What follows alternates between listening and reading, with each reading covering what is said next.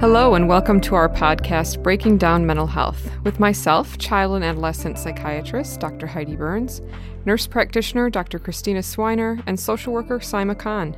We are joined this week by social workers Brianna Lewis and Martha Kerr to discuss child protective services in the state of Michigan. Brianna Lewis has a Master of Social Work degree from Wayne State University and a Bachelor of Social Work degree from Western Michigan University. She has extensive experience in providing social work and mental health services. She previously worked for Child Protective Services in Wayne County as a CPS investigator for 3 years. During this role, she investigated alleged abuse, neglect, and/or abandonment of children to determine if abusive or unsafe conditions exist and took the appropriate actions to ensure safety of children in accordance with state-mandated timeframes. She also conducted the removal of children and arranged emergency placement for any children that could not safely remain in their home.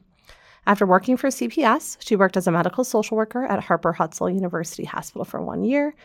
Currently, she is a part-time psychotherapist at International Therapy Solutions, where she provides mental health counseling, crisis intervention, individual therapy, substance use prevention, and utilizes a variety of therapeutic interventions, such as person-centered, psychodynamic, family systems, solution-focused, CBT, DBT, and trauma-informed care. Along with being a therapist, she is also employed at Michigan Medicine as a clinical social worker on the Child Psychiatry Consultation and Liaison Psychiatry Service. Martha Kerr is the Child Protective Team Coordinator for Michigan Medicine, University of Michigan. She has been a social worker for almost 40 years, having graduated with her master's degree in social work from Wayne State University. For the past 17 years, she has worked specifically in the field of child abuse between Children's Hospital of Michigan and Michigan Medicine as Child Protection Team Coordinator for both health systems.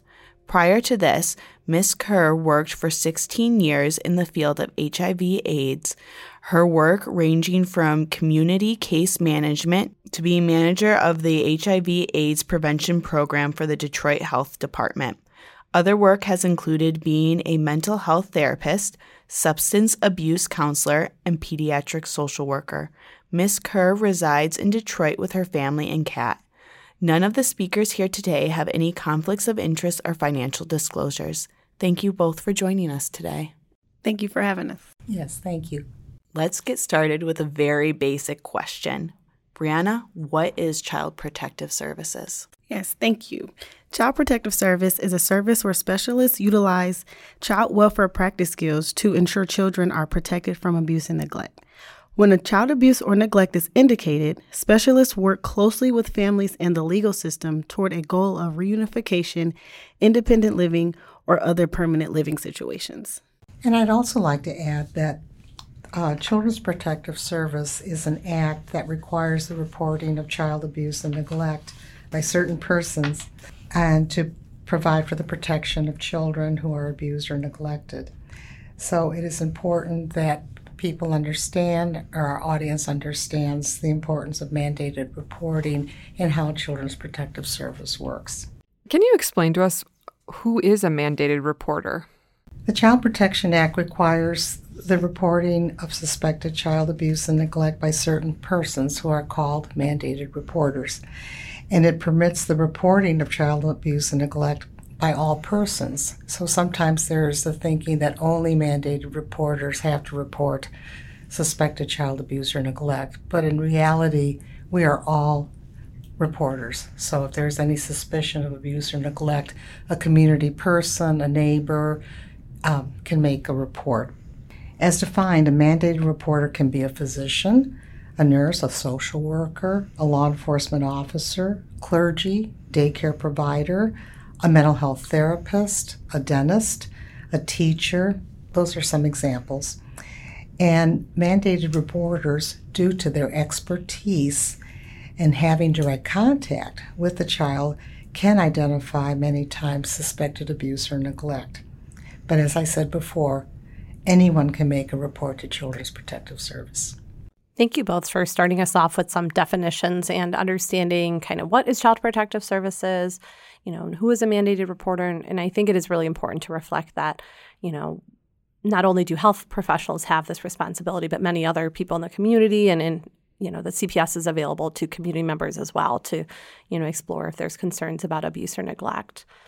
I think, one question that oftentimes healthcare providers have is how do we report Yes, so anyone, including a child who suspects child abuse or neglect, can make a report by calling the number 855-444-3911. After you call to make that report, you will need to fax a form called the DHS 3200 to centralized intake, which is located on the michigan.gov website. If you want to eliminate the requirement of filling out the 3200 and calling to report, another way to file a CPS complaint is through the Michigan Online Reporting System.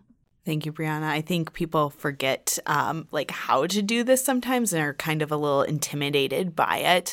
I know the first time that I called CPS, I was not sure what to expect, but the person who answered the phone on the other side was very nice, but they're also looking for some very specific information and often ask things like, who are you calling about? What's their age? Where they live? Who do you think's causing the abuse?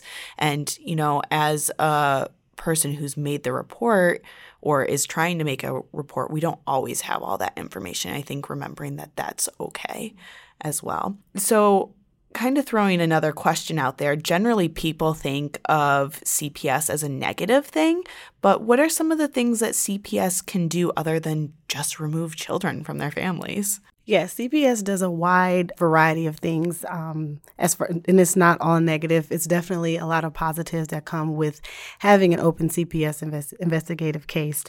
So some of the things that Child Protective Services can do is they can recommend or require services for parents to attend on classes regarding parenting skills, help substance abuse issues, family violence, job search and training services, counseling to help manage anger, stress, or other problems. They also recommend services for children with developmental delays and refer them to early on programs.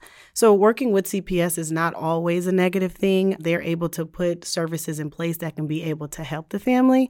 And also the goal is to help the family. So usually they don't have to worry about them getting another CPS case filed against them, because there's also times where a lot of families can have multiple CPS complaints in order due to them not having the right services put in place. And if I can add, I think that many times in our collective experiences when working with families, if you mention, because I am a mandated reporter and I have to file a 3200, many families get very upset or scared, and they will say, oh my God, CPS is going to remove my children.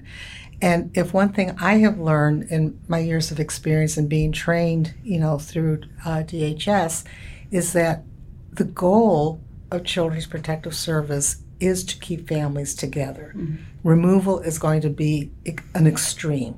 The situation has to be very dire for that to happen. And so as Brianna was explaining, there are many services that they can provide. And there's also a program, which is escaping my memory right now, but where parents have successfully completed services and have been reunified with their children. And they talk about how they serve as advocates for other parents that are going through the same thing. So it's a really good service. Absolutely. And one thing to always remember is the goal is for reunification with the families when working with CPS. I think it's really good to just remind ourselves of that, because the whole process sometimes can be quite traumatic for even providers as well as the families involved. But it's nice to hear that, really we're working to sort of help people, give them access to resources and keep them together. So now that we've talked a little bit about, how to actually do the CPS reporting, what can we expect after a report is filed? So when someone calls in a report to Children's Protective Service, the centralized intake, it is reviewed by a supervisor, and then the determination is made whether to actually assign it for investigation. And so many reasons sometimes why it may not be assigned has to do with there may have been a referral that was already made. It may have been made by several sources. It could have come from the hospital. It could have come from the police. It could have come from, EMS. And so if it does not get assigned, it's not necessarily a bad thing. It just could be that someone else has called it in. But the CPS worker has up to 72 hours. And of course, more crucial, referrals are done much sooner, within 24 hours. And many times within hours, they'll show up at our hospital. And so that is the timeline that we look at for investigative purposes. And what about for the provider who actually made the initial report? What could they expect following the submission of the report? Yes, so what they can expect after filing their report is the CPS worker will reach out to them between 72 hours because they are the reporting source, just to provide and get any additional information regarding why they filed the report, anything that they found after they filed the report that they want to add and include, like any other additional abuse or neglect concerns that they may have. And once they reach out to the reporting source, which is a provider, after that, it's pretty much left up to the CPS worker to conduct the investigation. Once the investigation is complete, they will send a letter to the provider or whomever called in the report to let them know that the case has been substantiated or not substantiated, meaning they did find a preponderance of evidence saying that abuse or neglect did occur within this child, or unsubstantiated, meaning they did not find a preponderance of evidence of abuse or neglect against the child. Something we hear a lot is, different levels of CPS or investigations. And then I think also how things are sometimes screened in or out, whether cases are assigned. I think if there's any insight that you could share with our audience on that, it would be really helpful. So as I mentioned before, many times when referral is made, it can get screened out because other referrals have been made, or it's possible that this has already been investigated, and so there's no need to, reassign it. Many times what will also happen is that when reports have been screened out and the mandated reporter really feels that this really merits more attention, they will contact us, the Child Protection Team, and we will advocate for them.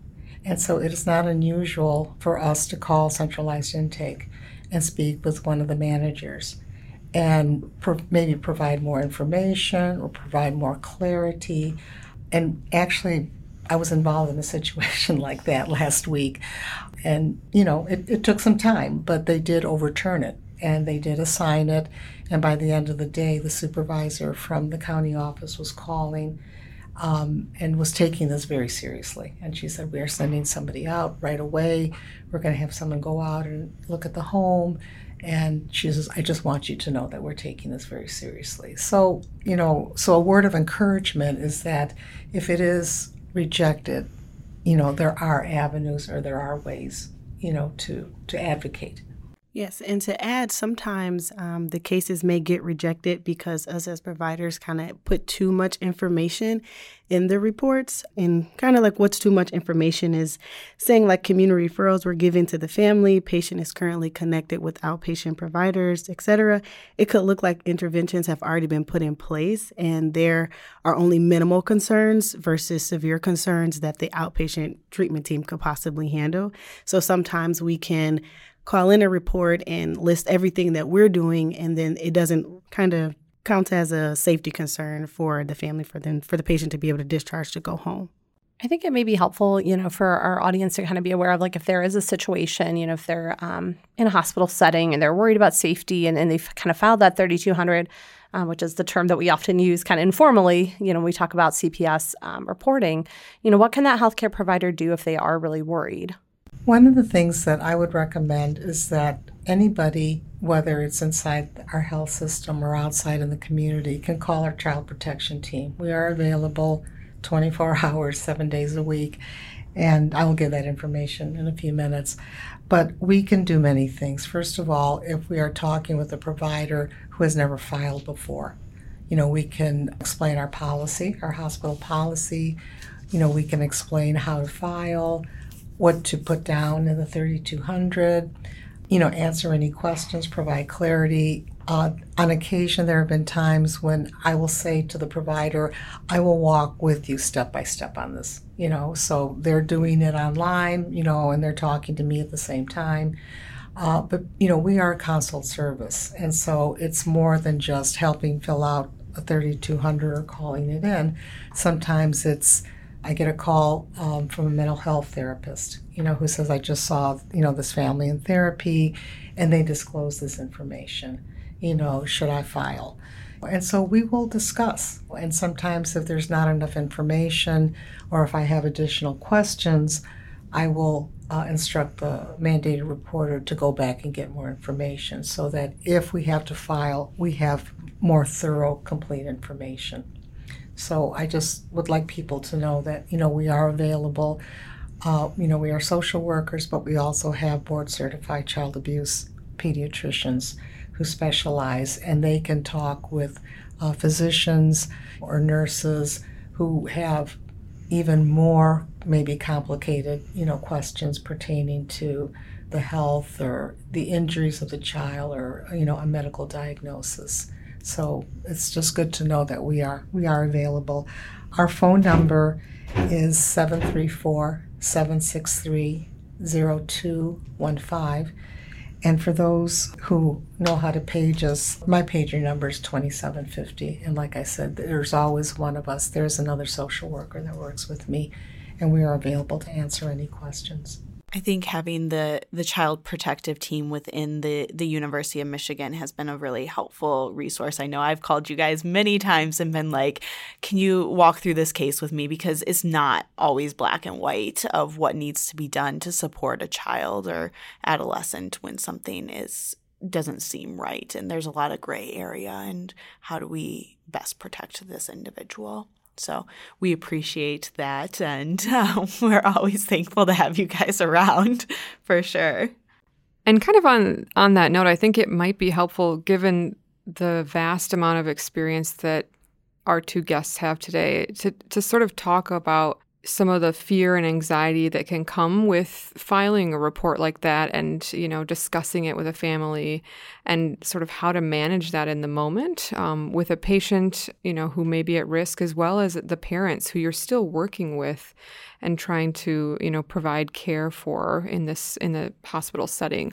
How can we manage both, that awkward conversation of, hey, I've had to do this as a mandated reporter. There are some concerns, but also, I'm still working with you, want to have the best experience possible as your provider. I would say the best way to do that is kind of walking them through the process of letting them know, saying that I'm going to have to be able to file this report. This is not saying that your child will be removed right away, because sometimes when you tell parents CPS, they automatically think that, okay, they're going to come in and take my child.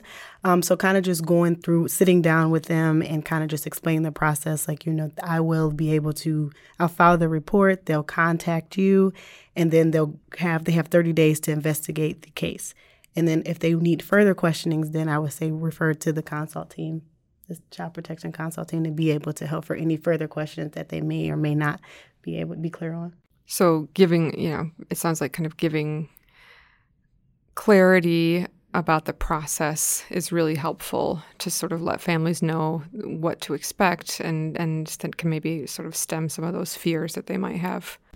And if I can also add that for the providers, many times they will say, I know if I file, this is going to impede the therapeutic relationship that I have with this family. And so we're human, and people have reservations about filing, and we understand that. And so this is a really good opportunity for us to provide education to the provider that, the consequences of what happens when we don't file.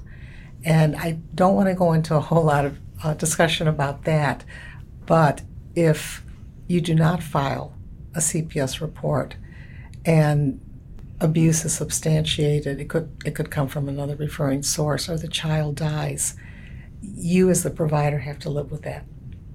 And it can impact your license.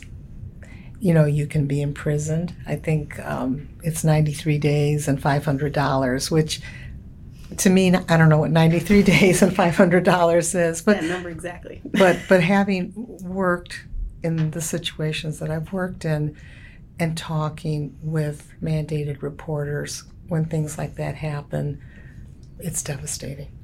And so let's not get to that point.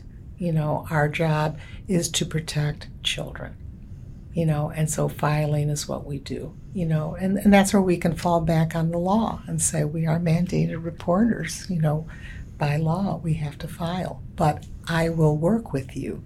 We will work with you, and I said before, I can tell you some really good stories where our child protection team has been very instrumental in disproving abuse. And so we had situations where everybody was really, it was not here, but was really convinced that this parent was guilty of abuse, and our doctor was able to prove it was not. And think about that, because they were getting ready to terminate parental rights, and we were able to help. I think it's really important to, I think also bring up some of the resources that were shared earlier that, I think we definitely view CPS as this negative kind of lens, but that oftentimes they can help support with identifying additional community resources, connecting families to services that they may not have access to otherwise, where there may be insurance barriers or other types of limitations. So remembering that kind of lens too, that they're there to help, and that removal is really kind of in those extreme situations and ideally rare, and the focus is on reunification and helping strengthen that bond between the parent and their child. Simon, I think you took the words out of my mouth. I was going to say, a lot of times I approach the situation as, yes, this is what we have to do to protect your child and make sure that your child's in the safest situation, but this is what CPS can do for us. And oftentimes we've reached out to CPS because they have resources that we don't, and this family's in crisis and we need help all around. And they're able to get us connected with those resources, and we've seen a lot of success stories come from that referral. Absolutely. And to believe it or not, there are more success stories than unsuccessful stories when working with CPS, but we understand parents' anxiety around just the word Children's Protective Services. But there is more success stories than unsuccessful ones. And to piggyback on that, I think it's such a shame that the only thing we hear in the media, is when a child dies or when foster care has not gone well. And like you said, Brianna, oh my goodness, CPS workers are really wonderful people. I mean, they really give their heart and soul, into this work and really work hard, to reunify families. And for the most part, most families will be cooperative, but we don't read that in the paper. We don't see it on TV.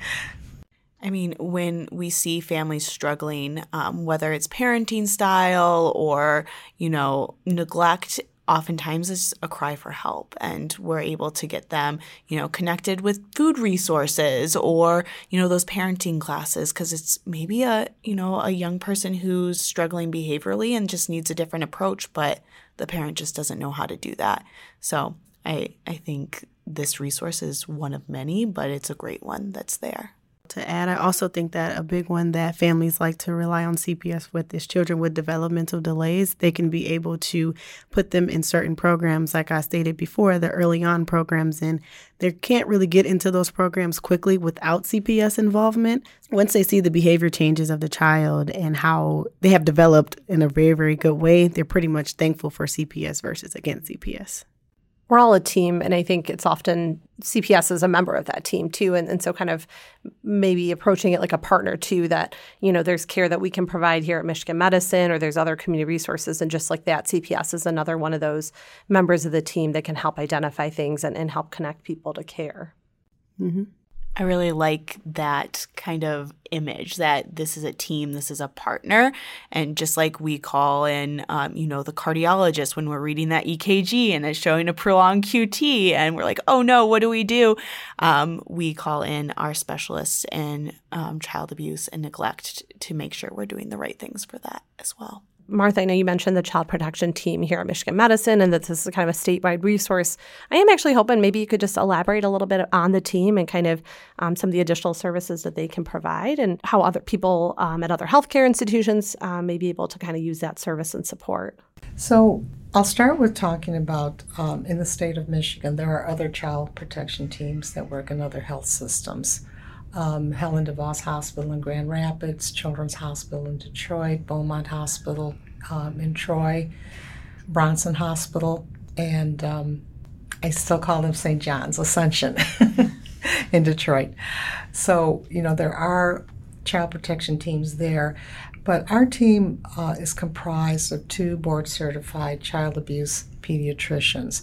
And so when I say that they're board-certified, they have to pass boards, just like other physicians in the area of child abuse. And they've had special training or having gone through fellowships. And so we are very lucky to have 2 board-certified child abuse pediatricians, our medical director, Dr. Bethany Moore, and Dr. Carla Parkin-Joseph. And so in addition to our physicians, we also have 2 social workers, myself, Donna McMahon, and we have a nurse practitioner, and her name is Andrea Duncan, and we have our administrative assistant, Sarah Castillo. And so Sarah's kind of our front door. When you call the child protection team, she's the one that answers the phone, and she kind of triages the call in terms of who to direct the call to. In terms of the services that the child protection team provides, we do many things. So if a child comes into the hospital and is admitted, and there is concern for abuse, we always want to make sure that a 3200 was filed, that CPS is on board, that law enforcement, if necessary, is on board. And then our 2 physicians will do a very, very thorough evaluation. And so they will not only examine the child, but they will review all the recommendations that are being made during the course of treatment, as well as reviewing records. So if they came from another hospital, they will review those records. They will review the imaging, the x-rays that were done there. And sometimes we may even have to go a little bit further back, but they will be very, very comprehensive. They will provide a report or an evaluation to Children's Protective Service. Our doctors are willing to testify in court. And so this is very helpful to the medical team when there is multiple services, involved. We have a clinic that's called SCAN. It's Suspected Child Abuse and Neglect. And the clinic has 2 locations. We have one in Mott, and the other one is at West Ann Arbor. And we will schedule appointment. This is by appointment only, so it's not like you can walk in the door and say, I want to see the child protection team. These are done by appointment, and our referrals can come from other physicians who do exams and maybe have questions or other concerns. So we will schedule appointments. They can come from the Washtenaw Child Advocacy Center. And so when children disclose abuse during a forensic interview, and based on that disclosure, we will then see those children in our clinic. If a CPS worker has concerns where there's bruising, they will call us and say, should I send this child to the emergency room, or can you see the child? And as you know, the emergency room can be a very busy place. And so if we need to document something quickly and we have the availability, we will have CPS. We will see that child in our SCAN clinic. The one thing I want to be very clear about in terms of sexual abuse is that we do not do evidence collection in our clinic. That has to be done in the emergency room where there's a SANE nurse, that can do that. Other things that we do is we do second opinions. I took a second opinion this morning, so we get calls from CPS workers in other counties, and it could be a situation where the child was seen in a local community hospital that doesn't have pediatric specialists. And so that physician may not feel comfortable giving a diagnosis of abuse. And so then they will call us and we will review the records. We may see that child in our SCAN clinic, or we may do a virtual appointment. But we will look at all the imaging, make recommendations, and our doctor will also do a very thorough report to give to Children's Protective Service and testify if needed. And then again, we're just available for consultation. We get calls from law enforcement, the prosecutor's office, other physicians. We have residents that when they complete their time here and they go on and establish practice somewhere else, they will call us and they will say, I remember you guys, you were very helpful. Will you help me? Of course we will, and we have a very nice relationship working with Children's Protective Service, and so many times we can also contact those different counties and workers, and make suggestions, and they will be most of the time they're very receptive to that. So I think I've ran into this barrier once or twice in calling CPS, and one of the questions that they ask, and I'm kind of curious, why, I think I know the answer, but they ask about if the individual is living on reservation land. And how does that change a child's maybe protection, and what is the route for helping those individuals? It's really based off a case-by-case basis. If a child is living on a reservation, like say, for example, like an Indian reservation, they have to go through the court system before they can investigate or even see the child. So they like to be able to ask at first just so they know how they can contact the proper people, because they have to be able, whatever tribe that patient is a part of or affiliated with, they have to contact them first in order to begin their investigation. Thank you so much, Martha, for sharing about Child Protection Team. And I think one thing that I found really helpful in contacting and speaking with, the Child Protection Team is that, recognizing that oftentimes the Child Protective Services worker may not have as much of that medical background. And so it's really important for us as healthcare providers to be able to communicate that information in a way that's accessible to the workers so that they can kind of understand the medical concerns that our teams may have. And so Child Protection Team often kind of helps us walk that line of like, how do we communicate this information to help the agency that's not a medical agency understand the concerns that we have. Any additional thoughts that you'd like to share with our audience today? I think I would just like to say that you can call us at any time, and it doesn't necessarily you don't have to feel like it's a really grandiose or big problem. Sometimes it's just calling for support. And we want to be supportive to our colleagues, and by the same token, we have the same type of relationship with our CPS worker colleagues, and they have difficult days and times, and so they will also call us, to, pick our brains or, give them feedback, am I looking at this correctly, or, I just can't quite understand this. Can you explain it to me? And again, I just want to emphasize the support that we can provide to everybody. And I always say there's no question that is stupid or irrelevant, or you should never feel embarrassed. That is what we're here for. So whether it's big or small, we want to be that support to you. I second that. We're all a team. So thank you, ladies, for joining us today. We really appreciate your time and your expertise. You've educated us a lot about the services available to us both at the University of Michigan, but also throughout the state. And now we want to pause for just a second as we are concluding our season. This is our last episode, and we want to thank everyone that has helped make this podcast possible, especially our tech and editing support, Joe Hallisey, Linus Brush-Mendel, Erica Bass, Kat Bergman, Rebecca Priest, and I'm sure many others that I have forgotten to name here. We also want to thank our colleagues who are covering us clinically while we put this together and record this podcast. Finally, we want to thank all of our speakers that have joined us this season. We truly appreciate everybody's time and expertise. Thank you to our audience for joining us throughout this season. And to nurses, social workers, and physicians, you can claim CMEs and CEs at uofmhealth.org/breakingdownmentalhealth. You're able to do this anytime within 3 years of the initial air date. We hope that you will join us next season.